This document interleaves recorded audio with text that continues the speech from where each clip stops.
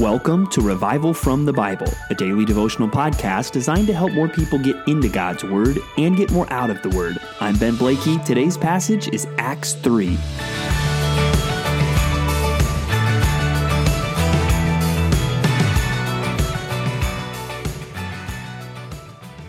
Oftentimes, the miracles of the Bible get remembered better than the messages those miracles were intended to communicate or authenticate. For instance, today we're reading Acts chapter 3, and you can divide this chapter into a pretty easy outline. Verses 1 through 10 show us the miracle, and then the rest of the chapter tells us about the message, literally the message that was given after this miracle occurred. Now, when I was a kid growing up in church as a pastor's kid in Sunday school, I remember a song that tells me all about the miracle. Peter and John went to pray. They met a lame man on the way. And at the end of the song, that the man, and as a kid, you're doing these motions, walking and leaping and praising God again and again. And so you remember those details of the miracle, but there was no song in Sunday school describing the message then to me. And so today we want to look at this miracle, but we want to also see the message that is communicated afterwards. So let's look at the miracle itself. And the old Sunday school song says it well. Peter and John went to pray. They met a lame man on the way. He asked for alms and held out his palms. And this is what Peter did say. And it goes on to describe, he's looking for money. And Peter says, I don't have gold or silver, but what I do have I give to you. In the name of Jesus Christ of Nazareth, rise up and walk. Verse 7, and he took him by the right hand and raised him up, and immediately his feet and ankles were made strong.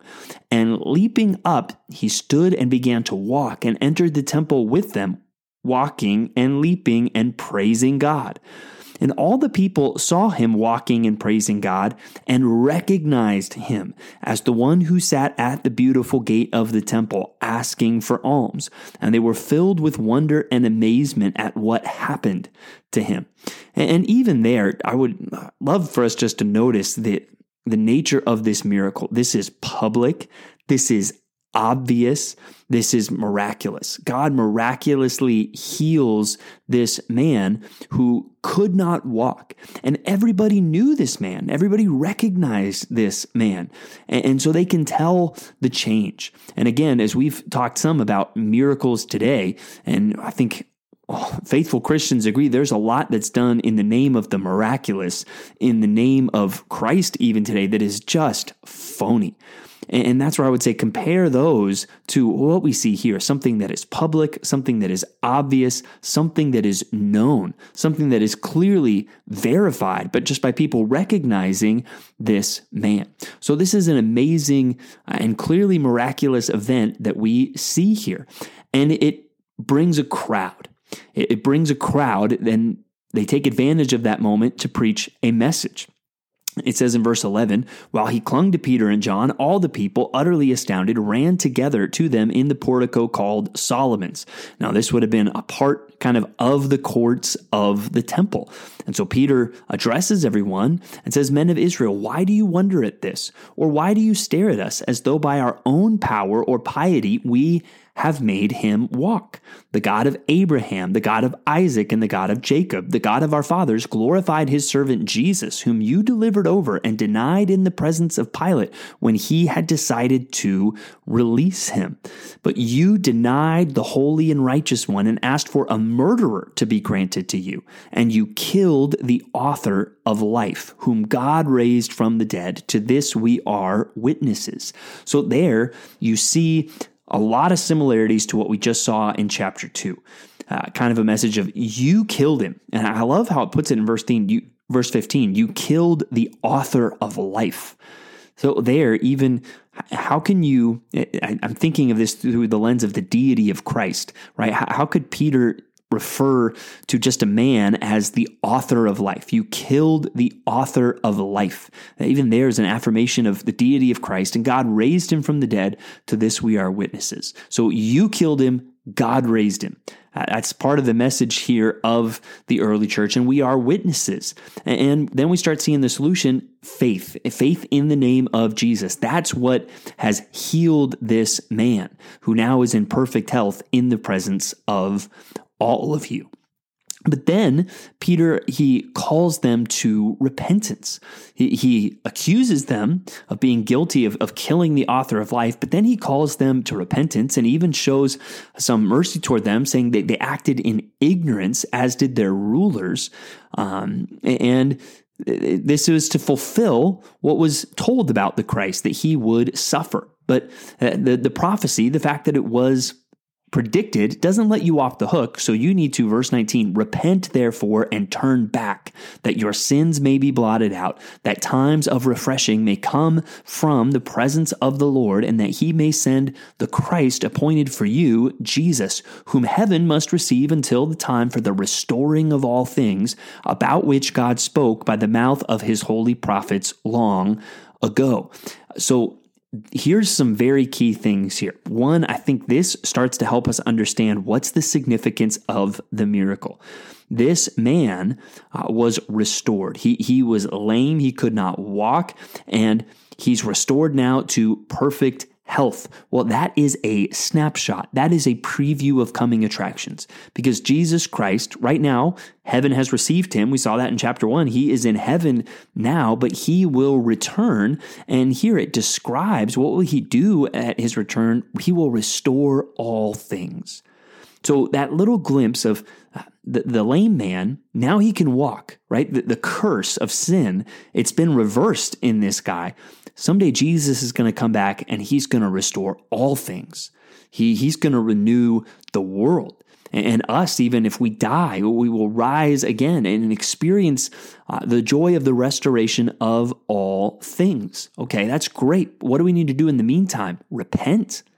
Because we're guilty, we're sinners. And so now we need to repent and be restored spiritually through faith in Christ. And that's what we will experience: forgiveness, the blotting out of our sin, times of refreshing. These are the things that we need in the meantime.